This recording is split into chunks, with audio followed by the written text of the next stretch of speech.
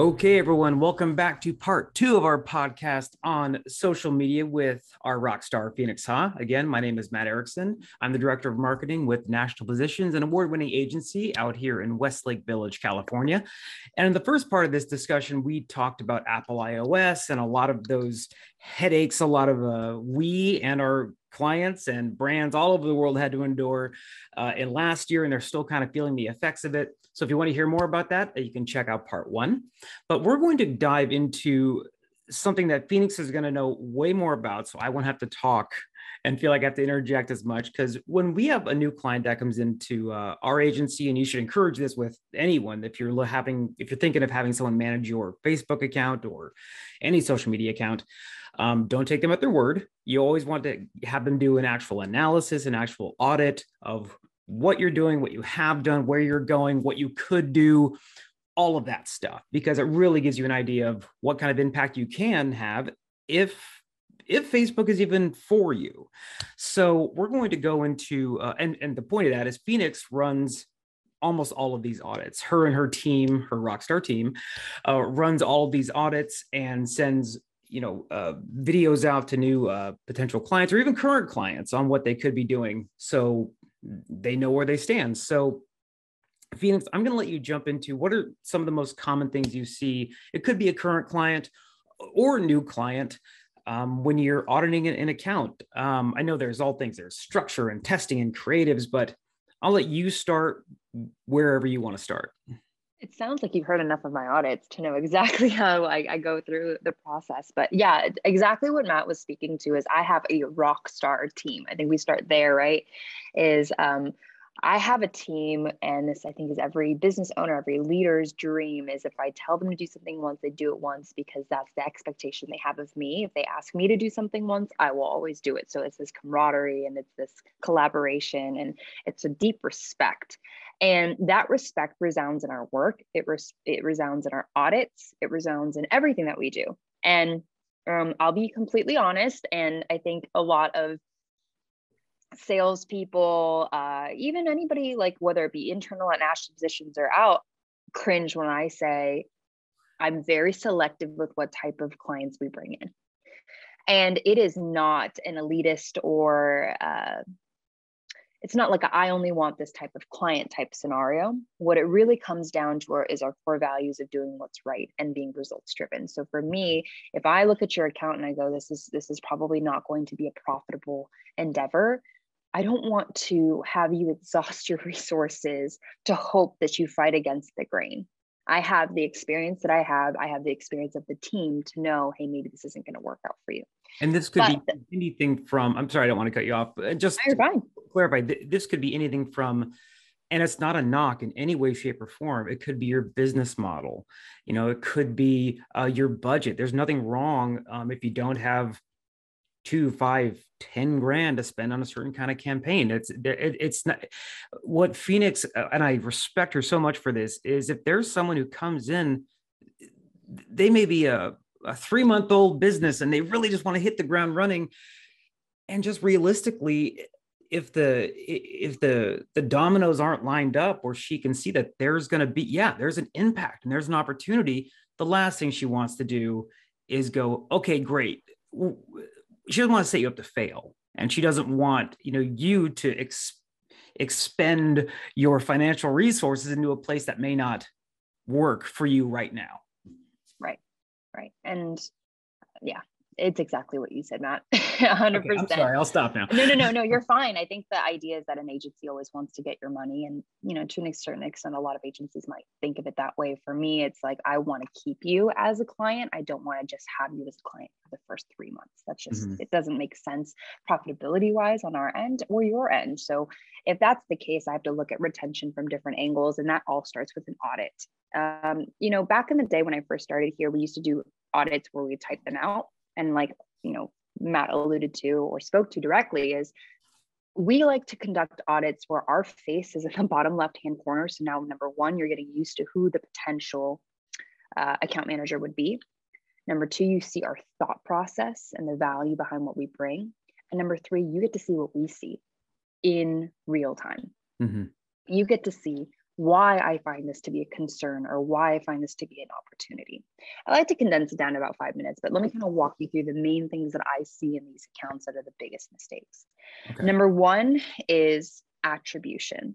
So I go into accounts that have so many campaigns running, right?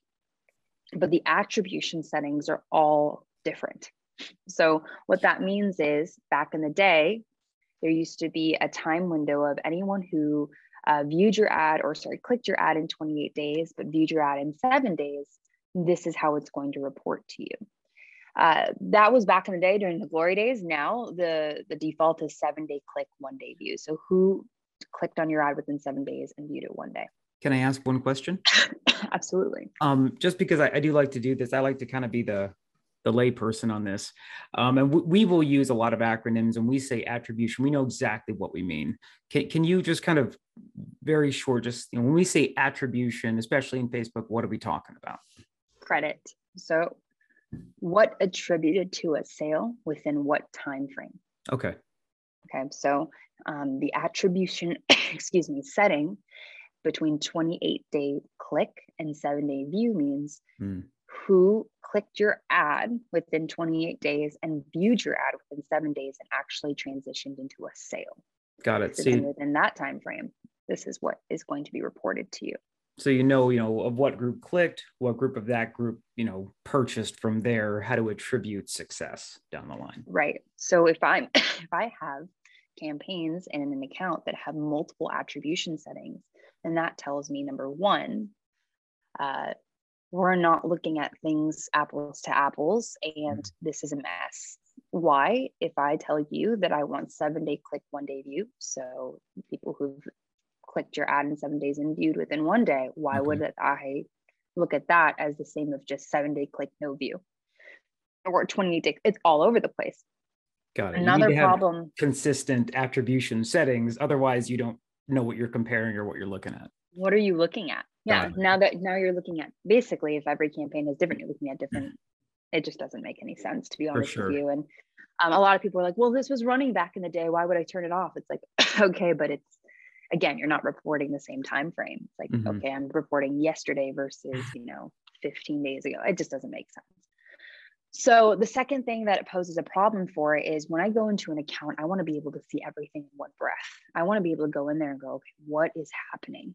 Okay, so if the attribution settings are different, there's no way to calculate totals. So for example, if I want to see how much revenue you brought in, I can't, because they will not populate at the bottom. You have to manually calculate all these things. Now, if your attribution settings are the same, it all calculates. I can see, okay, you have this return on your ad spend. This is how the account's doing, which is the second mistake.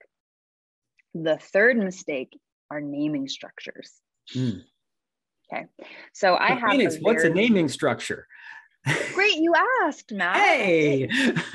This is why you need a team, or this is why you need at least somebody who is very educated within the space. So for example, if I'm going to scribble notes down on my notepad, I'm going to understand what I meant by the things that I wrote down on the notepad. But Matt might look at it and go, what in the world is this chicken scratch? Right? Maybe. It's the same, maybe. And a lot of agencies and independent people, if not business owners, will go in and name things that they think are something they'll remember. But I guarantee you won't remember. If you looked at it 4 months from now, you're like, what did I just do here? Okay, so naming structures are super important in terms of testing to be able to scale and know what was working and not working. It also is a great auditing tool for you. So for example, if I'm saying, it is an auto, which means auto placement, it can go to either Facebook and Instagram. Now I know it's going to both platforms. What are we trying to go after? We're trying to go to a purchase or a lead. Okay, then I know what type of campaign this is. If I'm asking, is it a moving asset or a still asset? Then I know right away that is either a still image or it's a video. If it's a video, how many seconds? I just want to see. Also, in terms of your targeting, if I'm going, okay, male, female, ages 18 to 65 that are in Texas, 25-mile range, and I have an audit come through, or somebody else that's going through, myself, and I'm looking and it says, you're not targeting Texas at all. You're targeting California, and you're targeting people between the ages of 25 and 65. And that just means somebody got lazy, which is human error. Something's not right here. And naming structures are so important for checks and balances, also readability and scalability. So that is something super important in terms of account structure, as well as account naming structure. Got it. So with every, I know you're going to break this down, but so whenever, if you're doing, individual creatives or a certain set of targeting creatives or whatever it's going to be, that each one of those that's going to go in, because this needs to have targeting Texas 10-second video version A or something. It needs to be very clear. So as soon, because, and this is, normal, there could be, let's say, a set of creatives, let's say in California, and it was, labeled, Southern California ad, whatever. And they just wanted, rather than having someone going in and wanting to recreate all of those, they can just duplicate that whole set and then say, okay, we're going to use that for Texas, but they don't actually name it as such. So therefore it can get confusing as to what we're looking at and what's working with, and then even knowing what's working. Because if we look at the data, and I'll stop, but if we look at the data that we go, this is working great on the agency end, you as a client may go in and go, no, it's horrible, but you're looking at the wrong set because the naming structure isn't there. It's just clean it up. Like, my biggest thing is just clean it up. It's like so satisfying when things are clean because you can see where everything is in your home, right? It's the same thing with an ad account. So when you have someone who's junior, or you're just doing it for the first time for yourself, or whatever it may be, I've had clients and I've done audits where I've had to open up multiple tabs just to see what's going on. That doesn't mean that their strategy is terrible. It just means it's inefficient. So how do we make it as efficient as possible so we can scale to the degree that we need to? Scaling being, how can we take it to another level of getting more profits in and spending more money, hopefully with a better return, or at least parallel to what we had already, built up traction wise. Okay. So that's another mistake. And I would say the third mistake is actual account structure. Okay. So I like to walk people through a funnel. And many times when people do their own ads, they just go, oh, well, duh, I'm just going to target people that are within this range, that are interested in these things, my product. Okay, great. But is that a well-oiled machine for long-term value, or lifetime value, or long-term growth? Probably not. And the reason why you want to hire somebody who, whether it be us or somebody who is very experienced in this, is because you look at advertising as a funnel to continuously bring more people in and filter them out and make sure that they're not being beat into with the same messaging, that there is a flow here. So a funnel, because I know you're going to ask me, Matt. Well, you're not in my head at all. I don't know what you're talking about. Not Phoenix, at all. what's a funnel? A funnel is something you siphon liquids or any type of anything in, right? So I've been wrong for so long. I thought it was so many years. I thought it was just in marketing. Well, it is a visual aid in terms of understanding how we bring in new customers and or clients, right? So the idea is that at the top of the funnel, which is going to be the widest part of the physical funnel, is going to be the biggest portion, which are people who've never heard of you before. I hate to break it to you, there's millions of people who have never heard of you. So that's why advertising is so great. So the top of the funnel, which you'll hear a lot of people say tofu, top of funnel, or I say prospecting, which are, prospecting new people, is going to be top of funnel. Usually that is the priciest portion, right? Your cost per acquisition for a sale or a lead is probably going to be higher top of funnel, because it takes some time for people to decide, yeah, I want to buy. Yeah. For those people who ever took a business course, we would just call this the attention part. We don't really call it that as much marketing anymore, but that's like, yeah, that widest, you're trying to get your name and product. Just someone listen to me. That's that top part. Exactly. Then in this middle of the section, which some people call MOFU, I call it retargeting. We do love our acronyms in marketing, don't we? We do. MOFU is middle of funnel. In my world, it's retargeting. But basically, it's the middle portion of the funnel, right? So it's gotten a little bit narrower. So these people are the warmer audience, people who have been touched by one of your ads or kind of know about you. So I heard about Matt Erickson. I remember seeing an ad about it, but I didn't convert into a sale or a lead, right? I'm not convinced yet. So this is your opportunity to, 1-2 punch them and go, hey, I noticed that you added to cart, but it's still waiting for you. Or by the way, here's the deal. You're still thinking about it, take 25% off with code Matt25 or whatever it may be. Okay. Mm-hmm. And that is your middle of funnel.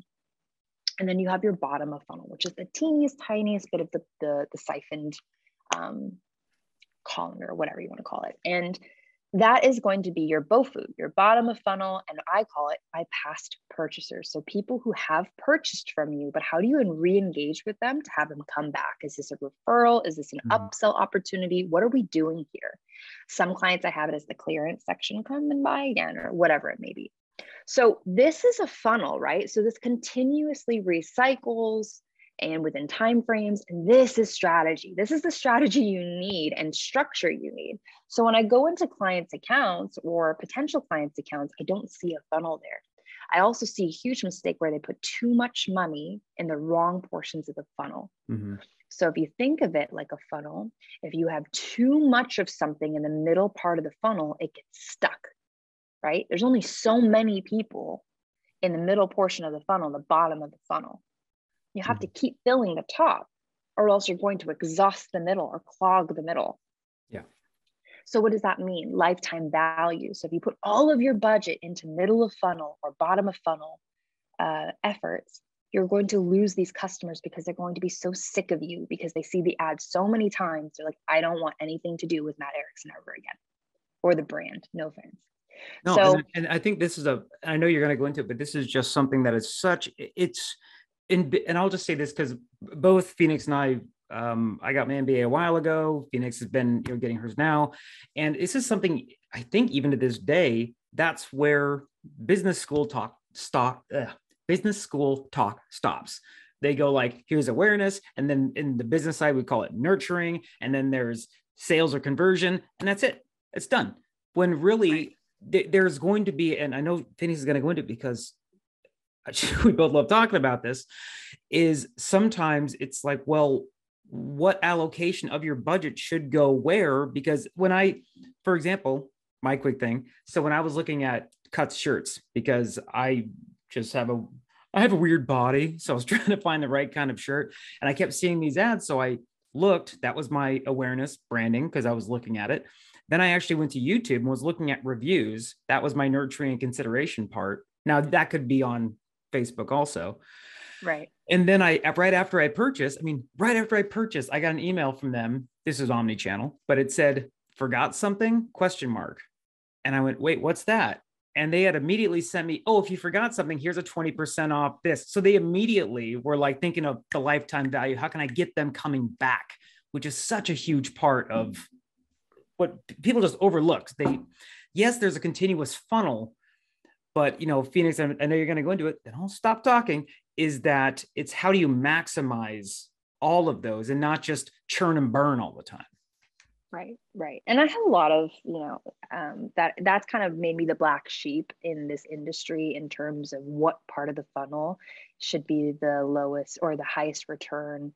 So when we do reporting, we tell you, okay, so naturally, right, as a business owner, I tell you, Matt Erickson, your retargeting or your middle of funnel is giving you a 6 return on ad spend. So your knee-jerk reaction is pump more money into that because I'm getting the best return there. But you're not making decisions for your long-term growth. You're just making decisions because you think it's the best return now. But are you really thinking about that client returning, coming back? So my argument has always been since the beginning of time, and everyone looks at me like I'm crazy, is your top of funnel should be your best return. And if it's not, then we have to continuously strategize your top of funnel to be better messaging and more broad. And what can we do, especially in the iOS 14.5 space, which is the solution I was speaking to, is these mistakes. There are solutions, there's adaptability, but my argument is always get better, be better. And you're only competing against yourself.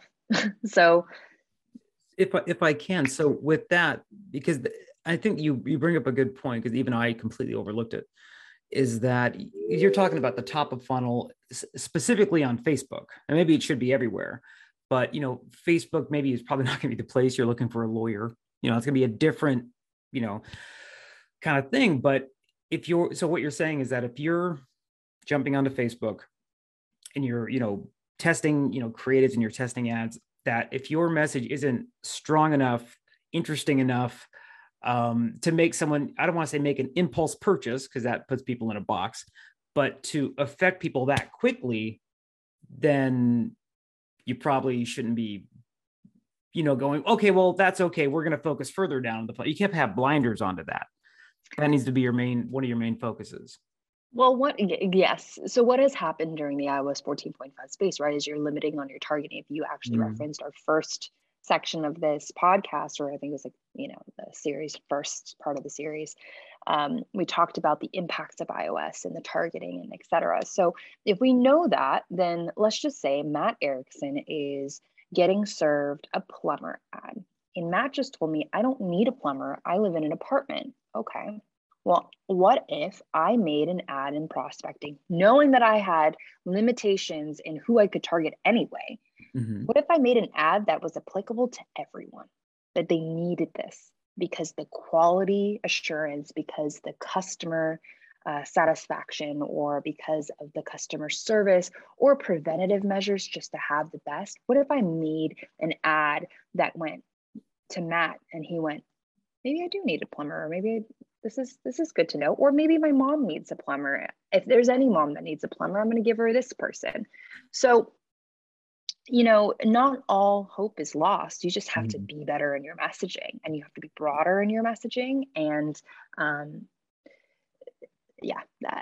end it at that. But those are the three main mistakes I see in these accounts, right? We talked about it. And one of them was it was attribution setting and how you set it up. The number two was naming structures. And then number three that I always see is definitely account structure. We can get down to the granular level of ads. Are you using headlines that are optimized? Are you going onto websites that actually will make you convert? And that, again, might be a third portion of this. Yeah. But there is so much. Yeah. Yeah, no, I think you're right. And that's because Phoenix and I can geek out on this stuff, and and I only like to bring people on the podcast who have schooled me in the past and will keep schooling me, because I get to learn a lot doing this. So I think, we'll probably do, we'll make it its own thing. Won't be like a part 3, but I think doing one where we definitely go into, maybe trends we're seeing with, interesting kinds of ad creatives, user-generated content, and also that getting further into that last part of the funnel, like, okay, maybe once we have converted people, what other resources can we use to keep them coming back, to keep that LTV as high as we can? So, but with that, I think we're going to close this part 2. Phoenix, thank you again so much. Just to keep this, if you want to find how to contact Phoenix, you can watch the first podcast. But if you want to get a hold of me, you can email me at matt.erickson@nationalpositions.com or marketing@nationalpositions.com. That will go to me. If you want to learn more about National Positions, you can go to www.nationalpositions.com. Otherwise, we'll see you on the next podcast. Have a fantastic day. Thanks, Phoenix. Thank you.